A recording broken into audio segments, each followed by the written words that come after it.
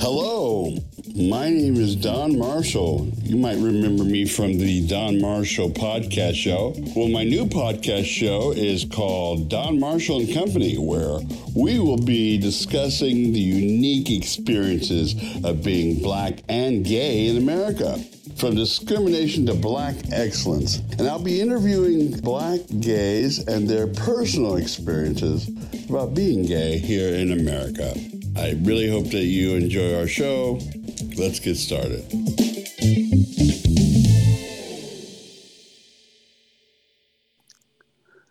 Hello, folks. Thanks for listening again to Don Marshall and Company. Hey, I've got a great company today, I guess.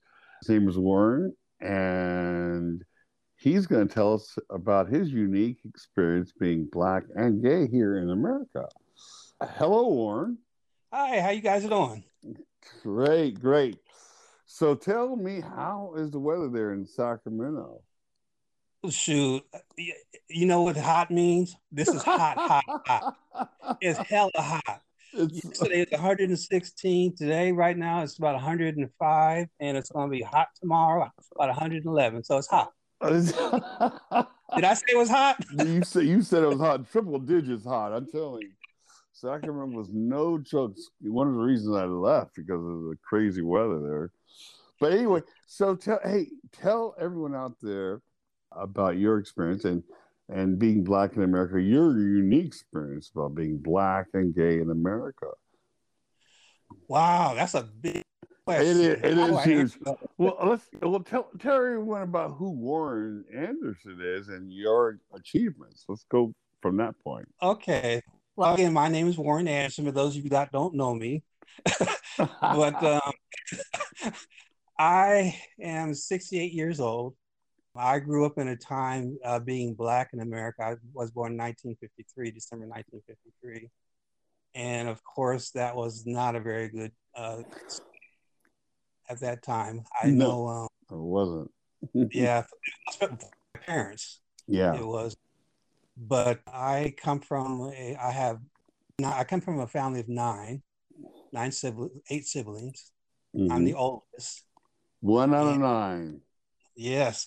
My father and mother wanted to try, but did something a little bit better than me, but they just couldn't do it. So they stopped at 9. Well, you're the first one, right? Yeah. They want, can we do better? No, I guess you guys could you. But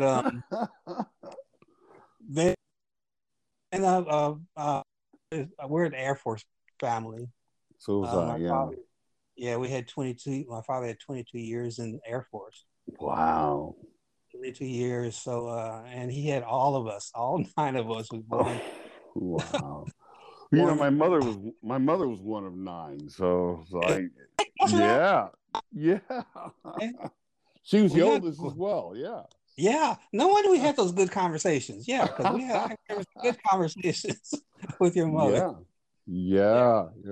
Bless her soul. Yeah. Mm-hmm. So come from a family of 9 and traveled to the United States. I think 7 of us were born in the States. Mm-hmm. And my young, he was in Okinawa. In Okinawa for 3 years. Mm-hmm. He was so yeah. But basically that's where I come. Okay. And so, in your adult life too, what was it like? What were your achievements? Like, what kind of things did you do? What was your career? And also things in the community that you've done too. So, what are some of those things? That's my best achievement. I had a career work for the state of California Franchise Tax Board. That's our taxing agency here. Like, the IRS is the taxing agency. State of California's taxing agency is called Franchise Tax Board. Mm-hmm. And I worked there for 34 years. Started from the ground and ended up, I retired. I was an administrator 1. Wow. Glorified first line manager. I was making some good money though, but it was above the first supervisor level. But I retired as an ad 1, and during my time there, I think I've done some pretty good things. In the later years, I was able to hire people. I sat on many interview panels. I was what they call a chairperson. Now, usually an interview panel could be 3 to 5 people, and we would ask questions of people. And I was a chairperson. The chairperson would direct the interview, ask a lot of the questions, and ask probing questions, and kind of handle the interview. And I had the opportunity of seeing a lot of minorities come through, and was able to witness how interviews were handled. And I was, able to how do you say it, persuade some of my panels to handle the right person. So some of those times that right person was a minority. Okay. Another person, a Caucasian. But I said, okay, well, this person brings this to the table. This person brings this to the table. Could you work with this person? So you had influence over the panel. Yeah. Yeah. Usually I was the higher ranking person on the panel. Oh, okay. So I have to add one, then you'd have a first line supervisor, and then you'd have a person from the section that the new person would be entering. And the question I always work is, would you want to work with that person? The highest person could say, well, they make these good scores, but I can't work with that personality. I said, okay, well, let's go with the second one. So it was good that we did it that way, because that way some of the people that would not have been considered were considered. I'll put it that way. And we also had to keep in mind the Equal Employment Act and all that, all the other good stuff. Right. But you also have to go with your gut. So, and that gut could mean hiring 3 minorities and 1 white person. It just depends. Or 3 white people and 1 minority. And white people, 3 white people, exactly. But you have to be fair. Right. So you definitely have to follow act clause. Exactly, but be fair. And, so I was able to help in that way. And some of the my background that I expounded to the panel, I said, "Oh, we never thought of it that way," or "We never thought about this." Things like that. So Great. that was one of the areas where I had an influence. What was it like being Black and again gay in that environment? Most of the people in those days, most people did not know I was gay. I purposely kept that out of my working environment. And because when I was starting in the agency, the words fag and queer and all that stuff came up. Wow. I mean, it was, I said, okay, well, this can't, I don't want them, demoting me or whatever, or considering me for a promotion because they think I might be a certain way. Right. In those days, it was you had to keep your mouth shut in many ways. Yeah, because I started December 16th, 1974. Oh my gosh. Those days. Those days were rough. Yeah, you could lose your apartment, your job, a lot of things, and they looked at you differently. Yeah, absolutely. Exactly. So I kept that. I kept that quiet. And I didn't really come out totally until I retired in 2009. Yeah, that's when things have lightened up a little bit. And I'll tell you, being Black and gay, what a double entendre. What's that word saying? What a double. 2 devils right there. Double indemnity. Yeah, that's the word. And plus I like to giggle, so a lot of the people back in those days was, you had to wear the shirt and tie. And I said, oh hell no, I'm gonna be comfortable if I'm gonna work all day in office. So I would just wear a shirt, slacks. I didn't do especially when I became administrator, I still didn't do all that. Right. Business attire, though. Sometimes business casual. Yeah. It's casual, yeah. I didn't come up there with sneakers and Right. shorts and a thong or whatever. No, I wouldn't come to work like that. But Right. yeah, back in those days, yeah, and also there wasn't a lot of people of color in Right. high high what do I want to say again? Uh in high offices. Hmm.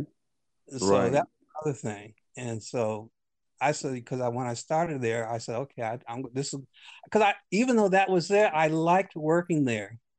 I Right. liked it because I saw okay, because the state of franchise tax board, I mean the state of California, I mean you can get some in some bad work environments, but I had no problem working with everybody there. Hmm. They had a lot of room for expansion, for career advancement. You just had to take and do it. Now, You know, didn't you start in the mail room? that was even later. I started like I said, December 16th, 1974. I started working what they called the codophones. Now, the Okay. codophone for you young people, the codophone turned into being called the answering machine. Oh. Answering machine now is called voicemail. Yeah. So on the code phone, what I would do is all day I had earphones in, and I would transcribe addresses from taxpayers all over the country, mailing out tax forms. So they would call and say, "I want a 540 booklet or whatever. My name is so and so, and this is my address." And I would sit down there on a Royal typewriter and actually take my little hands and type all day, 8 hours. Now, Wow. the books came back undeliverable because I couldn't spell half of the streets and everything. so, so that's how they mailed out the booklets. If you didn't go to the post office, or if it wasn't mailed to you, and you had to call in, and that's how you get the booklet. So that's how Oh, I started. okay. And then my next job was the mail room, where I Hmm. would actually stick the labels on booklets and mail them out. Oh, okay. And so after that, I said, okay, I was a seasonal at that time. I worked nine months out of the year. Hmm.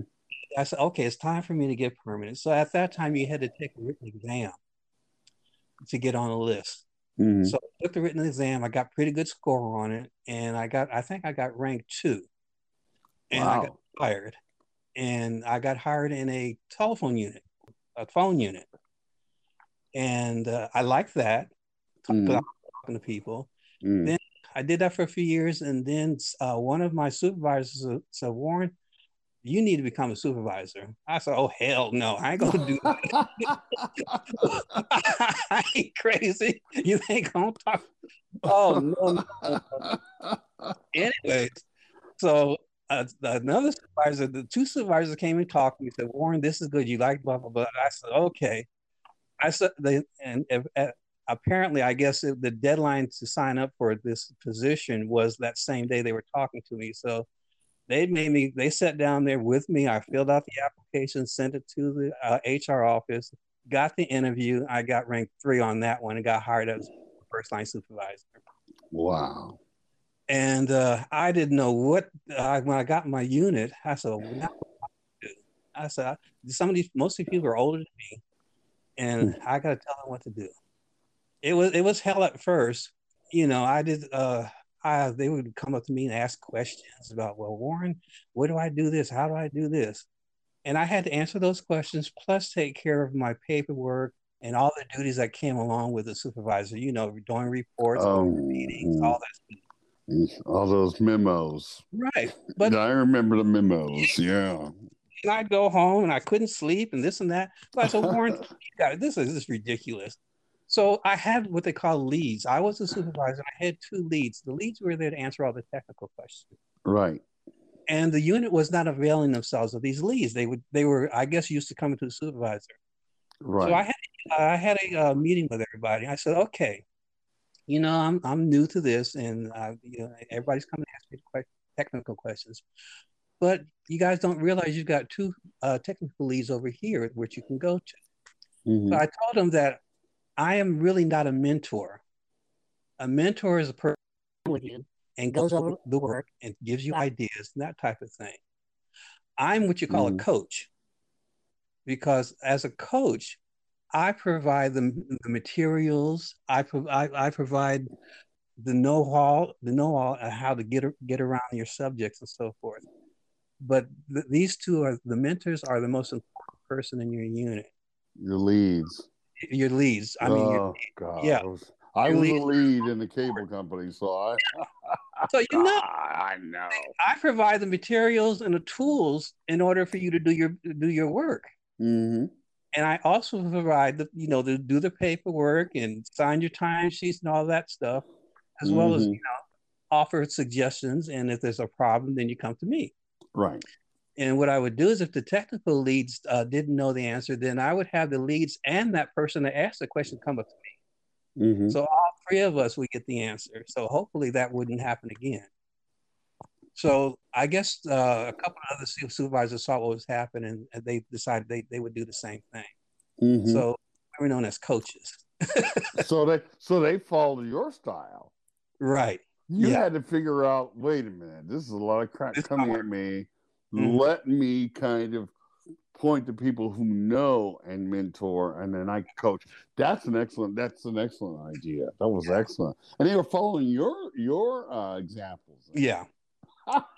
Innovative. Yeah. It was, hey, I don't want to do all this work. Shoot.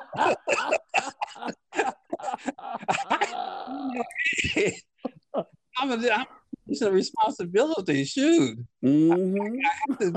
I'm responsible for his whole. I'm responsible for this section unit, and I've got to provide, feedback to them as well as feedback to my higher ups. And it was a lot of work. So I said, "Wow," but I got good. And my challenge was, how do I persuade a difficult person to do what I need them to do? Mm-hmm. And I what I would do is just sit. If they didn't do what I needed them to do, I would sit down with them one on one and say, "This is what we need to do. And this is how you're going to help the section." Mm-hmm. And they say, "Okay." So I said, "Okay, we're going to do this, and we're going to come back next week and see how you did." Mm-hmm. And, we would go from there. Sometimes it didn't work, and sometimes I said, "Well, this is what we're going to because this is not working. We're going to do it another way." But now I'm going to put everything in writing. And so if I put too many things in writing, then it's bye bye. Something Yeah. else. Right. You gave You know, him a chance to, based on guidelines on where to go yeah. by writing. You can follow like people following recipes. You got to make it work.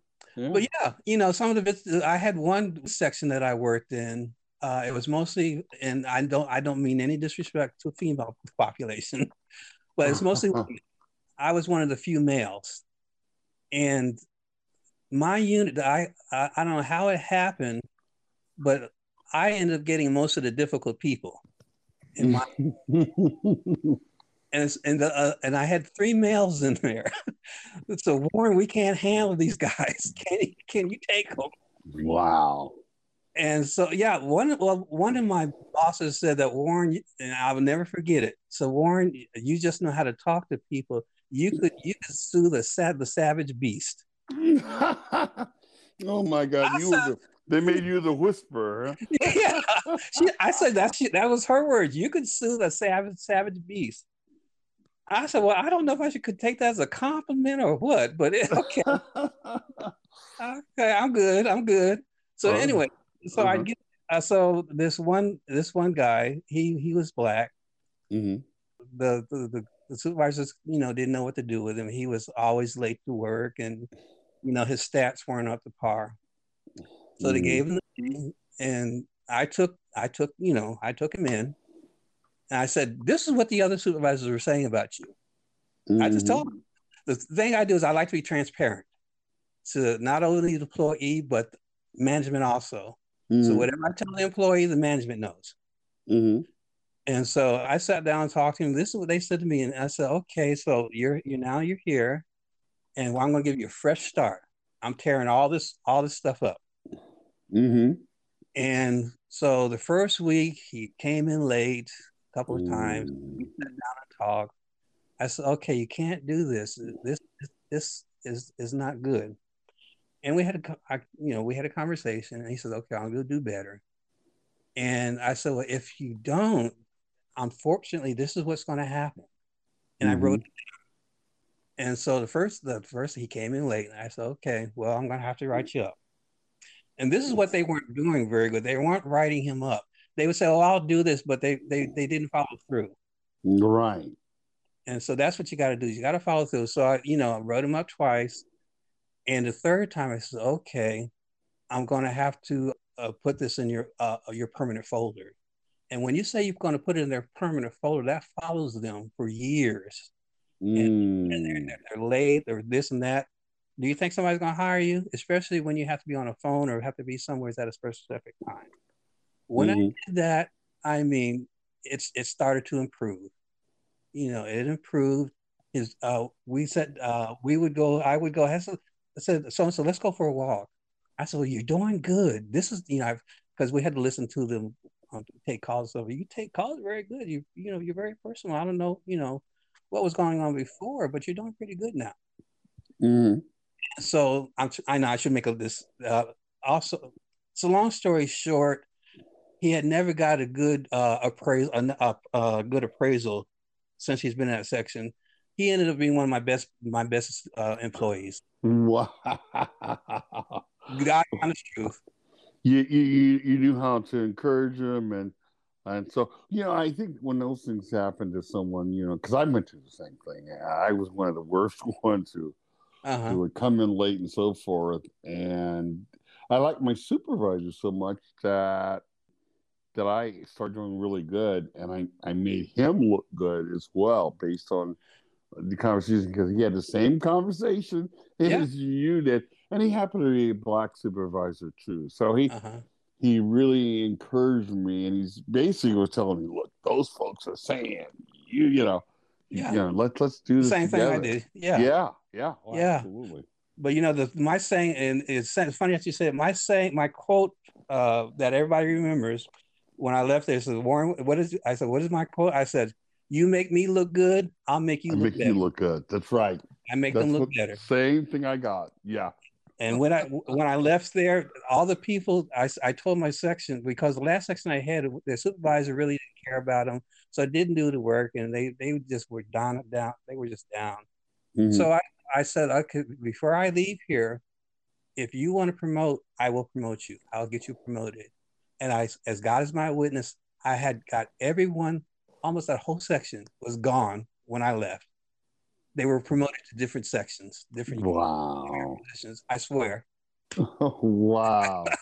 All except one. One had went. I had to actually demote because she went back to the other section, and she realized that where she was not the right place for her. Yeah. But so I had. Wow. So I was proud of that. Yeah. That's commendable. Yeah. Mm-hmm. Let's see. What else did I do? Oh, I was also known as a cook. Yo, that's right. Yeah. Yes. You would cook for your team, right? Your I would section. cook for my team. If our stats, if our stats were outstanding, I would fix a whole. I would reserve a room, a large room. I would set it up dinner style Mm-hmm. with tablecloths and everything. I would cook a full meal for them. Wow. Do you guys, any other supervisors out there who want to motivate your team? This guy has the great idea, because I would have been on the top, definitely knowing that my supervisors got meal and food. Yeah, Food's a good motivator. Yeah. yeah. That and one thing that I did, I wasn't supposed to, but I did it anyways. Is A to get rebel. to get the unit talking to each other. Mm-hmm. We had a mascot. It was a squirrel mascot. If we have, if we have time, I'll tell you. It was a squirrel mascot, We had time. and Mm-hmm. and someone with that squirrel mascot on your desk, and that meant that you did a good job for them. You did so. Then you would stay on your desk for 3 days, and you would put it on another person's desk that did something good for you, and you would tell them, "You helped me with this. This is good." So after 10 days, they would get an email say, if the squirrel is on your desk, you've won $20. I'd pre-program the email to go out at a certain time and a certain date. They never knew it. Mhm. And because sometimes I would forget. And so I pre-programmed it and the email would go out, and that if the squirrel is on your desk, you got $20. Wow. Motivating. Excellent Yeah. tool. Excellent. And these are, this is something that people and supervisors and things have to take courses for. But you just kind of built it in. Wow. What a dynamic person. Yeah. Absolutely. Yeah. And that's, sometimes you get your name around. And when it comes to Thanksgiving, the bureau director would, Warren, can you set up the Thanksgiving feast for us? So okay. That's about 200 people. Wow. So of course I wouldn't do it by myself, No, but yeah. I'd have a team help me with it. I would be the lead. Those types of things. So yeah, that's just some of the things I did when I was working at franchise. Mm-hmm. I did enjoy it. It was hard for a Black guy like me getting up there, but I persevered, and I just played the game. Right. You got to play the game. You can't come in there, pimping and everything else. No. And talking slang and stuff. But you play the game and you'll get ahead. Trust me. Yeah, exactly. That's what I had to do, believe me. So I definitely understand what you're talking about. You can't bring your a lot of the slang and stereotypical behavior into a business setting, right? Like that. There's no way in hell that you'll get anywhere. Yes. But so tell me what you've done for because me knowing you for a number of years, what kind of things have you done for the community, the Black community, Black gay community? Oh, well, hey, I'm famous for my parties. Yes, you were. Yes, in the 70s when I started going to bars and meeting a lot of gay people, because I didn't really do anything until after high school. I graduated in 72, and then back in high school, you sure didn't come out. Not where I live. No. But anyways, at that time, there were a lot of people that were from out from other cities. I guess some of the military bases had closed, and a lot of gay people from all over the country were coming to Sacramento. Right. And I would meet some of them. And one day I just had a party, and all these, I said, invite your friends, come on over. My house was open. And so I had this big party, and it was a success. I met so many people. I cooked for everybody.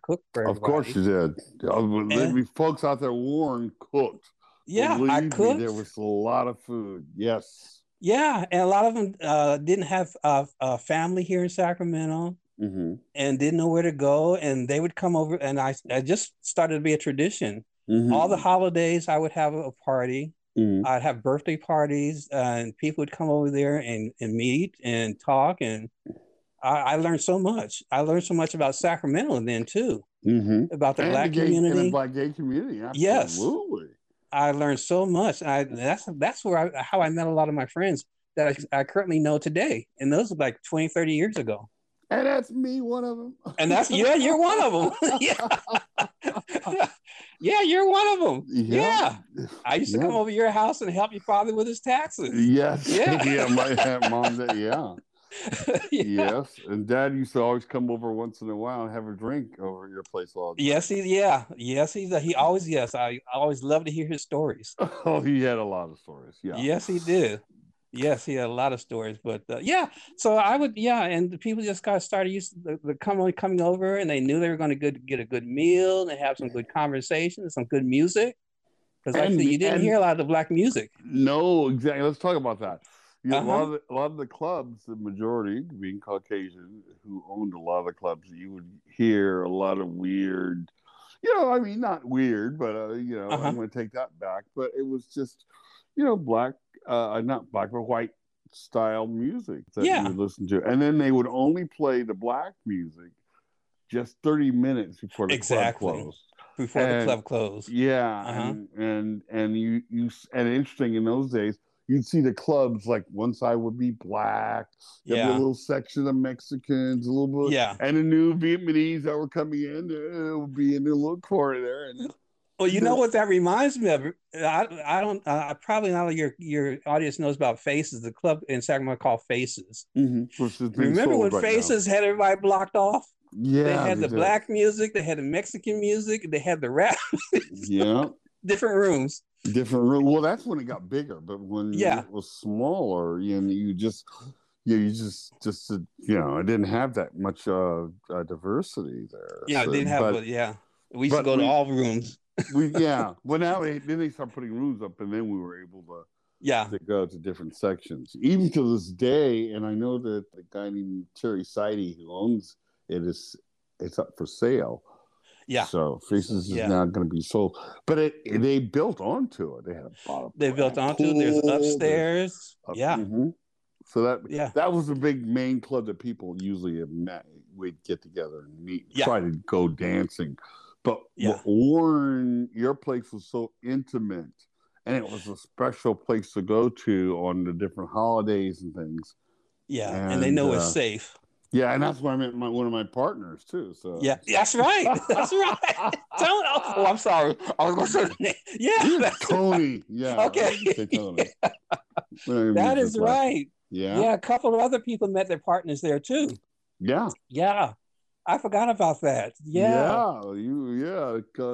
You were a little stupid Cupid there. You go. I don't know, but hey, I just had fun. Like I said, I had just had fun meeting people and seeing people enjoy themselves. That's what started me off. And like I said, growing up, I didn't know a lot of gay people. I did not know a lot of gay people until I got out of high school. Wow. And then I said, well, shoot. I said, this is a good way to meet folks. Because I didn't go out to the bars that much at first. Mm-hmm. Until somebody took me out to I was a bar called the Hut. I don't know if you remember that. I remember the Hut, but I heard about it. And then I was going out there almost every weekend. Wow. I was meeting folks, and I said, okay.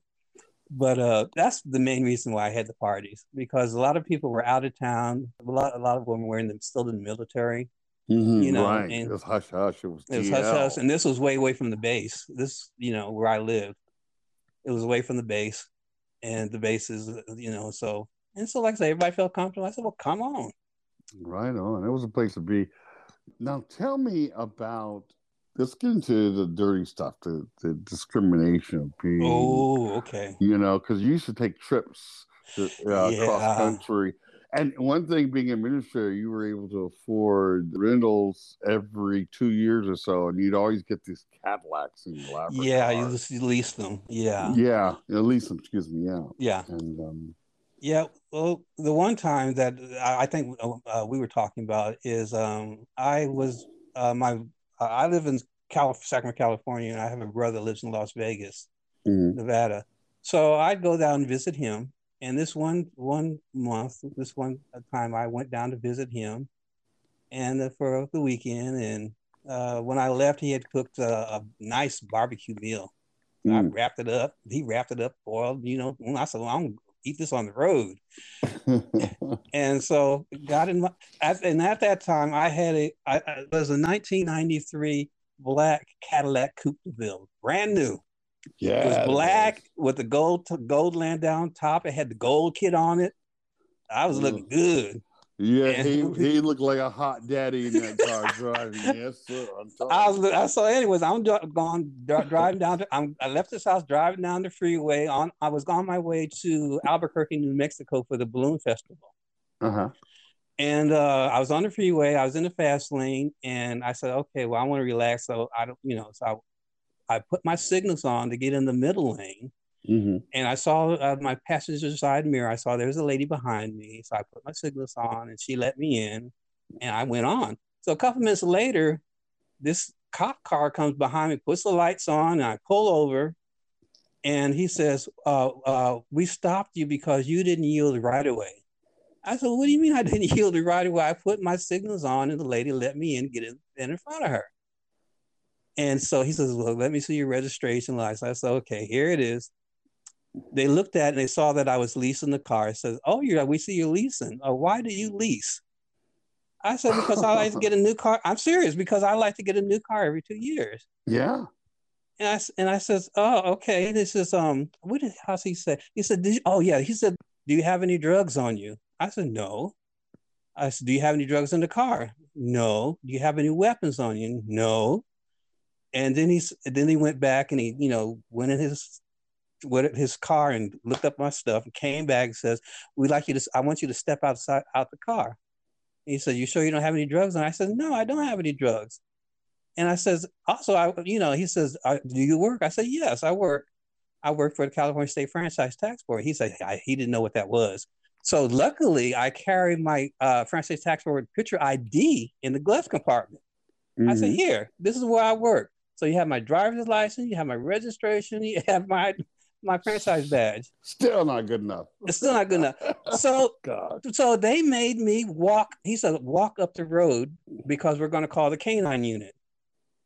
I said, oh my God. He said, why are you so nervous? I said, because you guys stopped me for no reason. That's why I'm nervous. And I had, at that time, I had a cell phone attached to the transmission. In the olden days, you had inside the car. So I said, I was going to say, can I call somebody? I said, you call the supervisors what you do, or have them call the supervisor. But yeah. So anyway, so I walked up, I don't know how many spaces I walked up. So the canine unit came and they opened up my suitcases, rummaged through the car and everything. Oh, man. And I'm sorry, I'm skipping. Before they did that, they had me sign this waiver.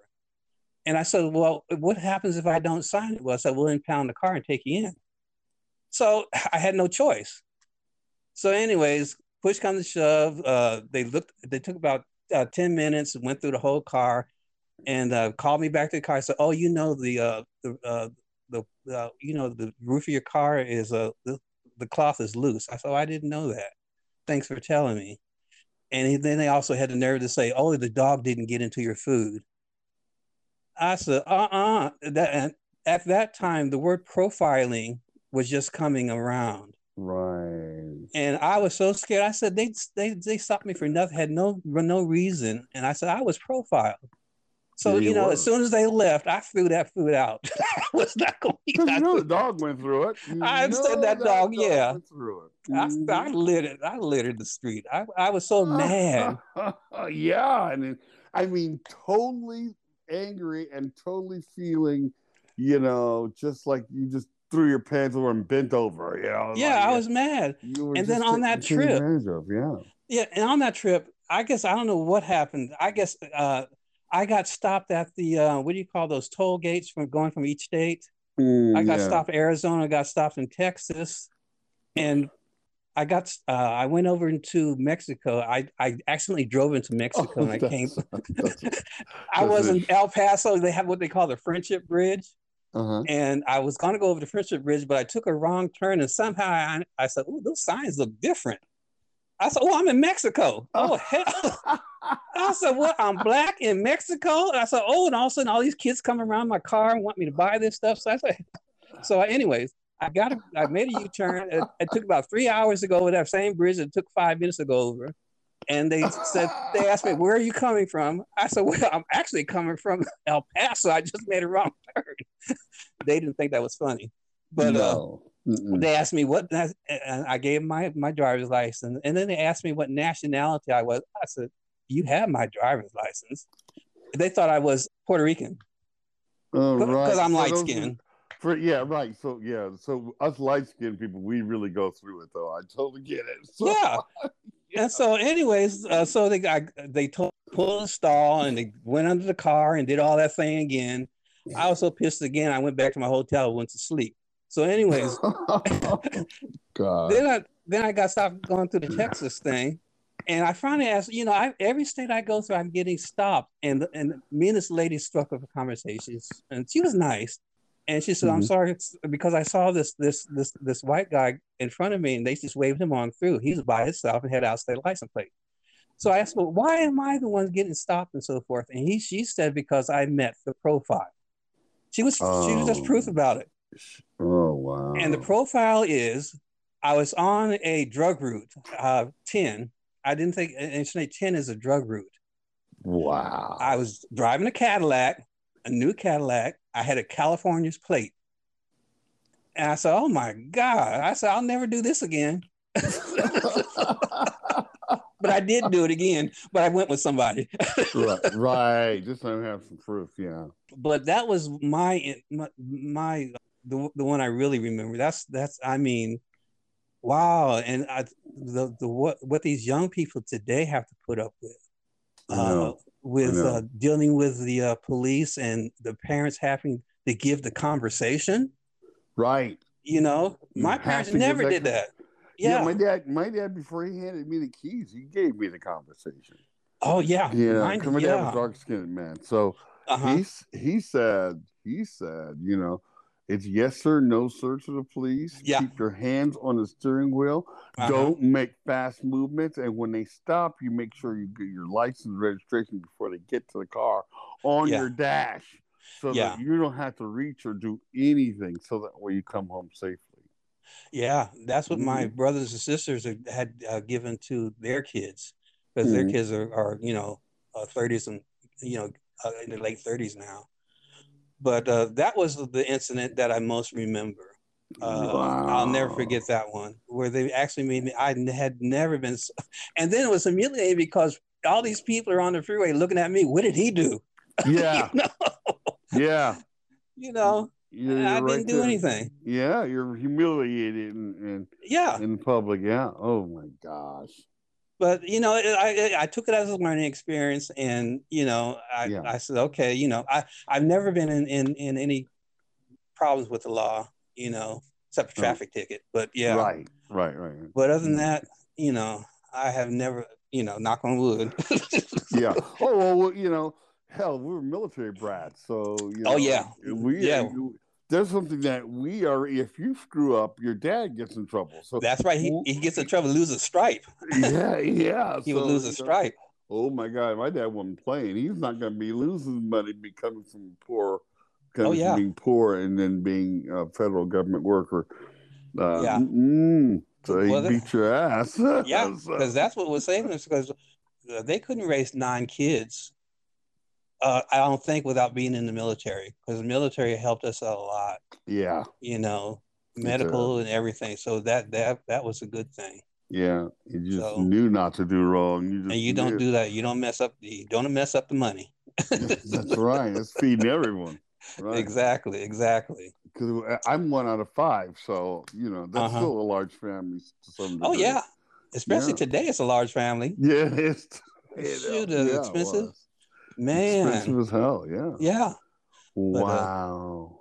But, just dynamic stuff that you're telling, and I think folks out there, who are coming up in today's time, it seems a lot easier, and boy, did we trailblaze. Yeah. Oh man, yeah. And learn and teach. Learn and teach. Exactly. Yes. Well, we're coming to the end of the show. Where do you see our youth, and think, what kind of change do you want to see in the Black gay community? Because I know one of my guests, Cynthia Robinson, said that we're somewhat of a subgroup from even the gay community, and even our community, because we're gay. We're kind of in a subgroup. Where do you want to see us going in the future? Wow, what a question. I think it's more for I'm really, right now, I'm too old. I'm complacent, I'm happy. I'm kicked back right now. I'm talking to you. I have my own home. Yeah. But it's more for the young people. Right. I think the young people nowadays have a better voice than we did. They know a lot more at their age than we did. They can do a lot more than we did at our age. So I see them. I see especially the gay youth. I see them coming out wavefront. You see a lot of younger gay people in offices, political offices now. Mm-hmm. You wouldn't see that in our time. You sure wouldn't. So I think, we may be a subgroup, but we're coming on up. We're moving up, just like Jeffersons. Yeah, we're moving up. Yeah, we're making changes. What I've noticed too is that when I see the younger youth see what we and our parents and before that go through, they're a little bit more I would say militant, and very boisterous. When it comes to, they're like, it's like, well, we had to deal with it, but we had to learn a way. Yeah. They just come right out with it, and sometimes it's offensive, but I think that they're being heard, which is very interesting.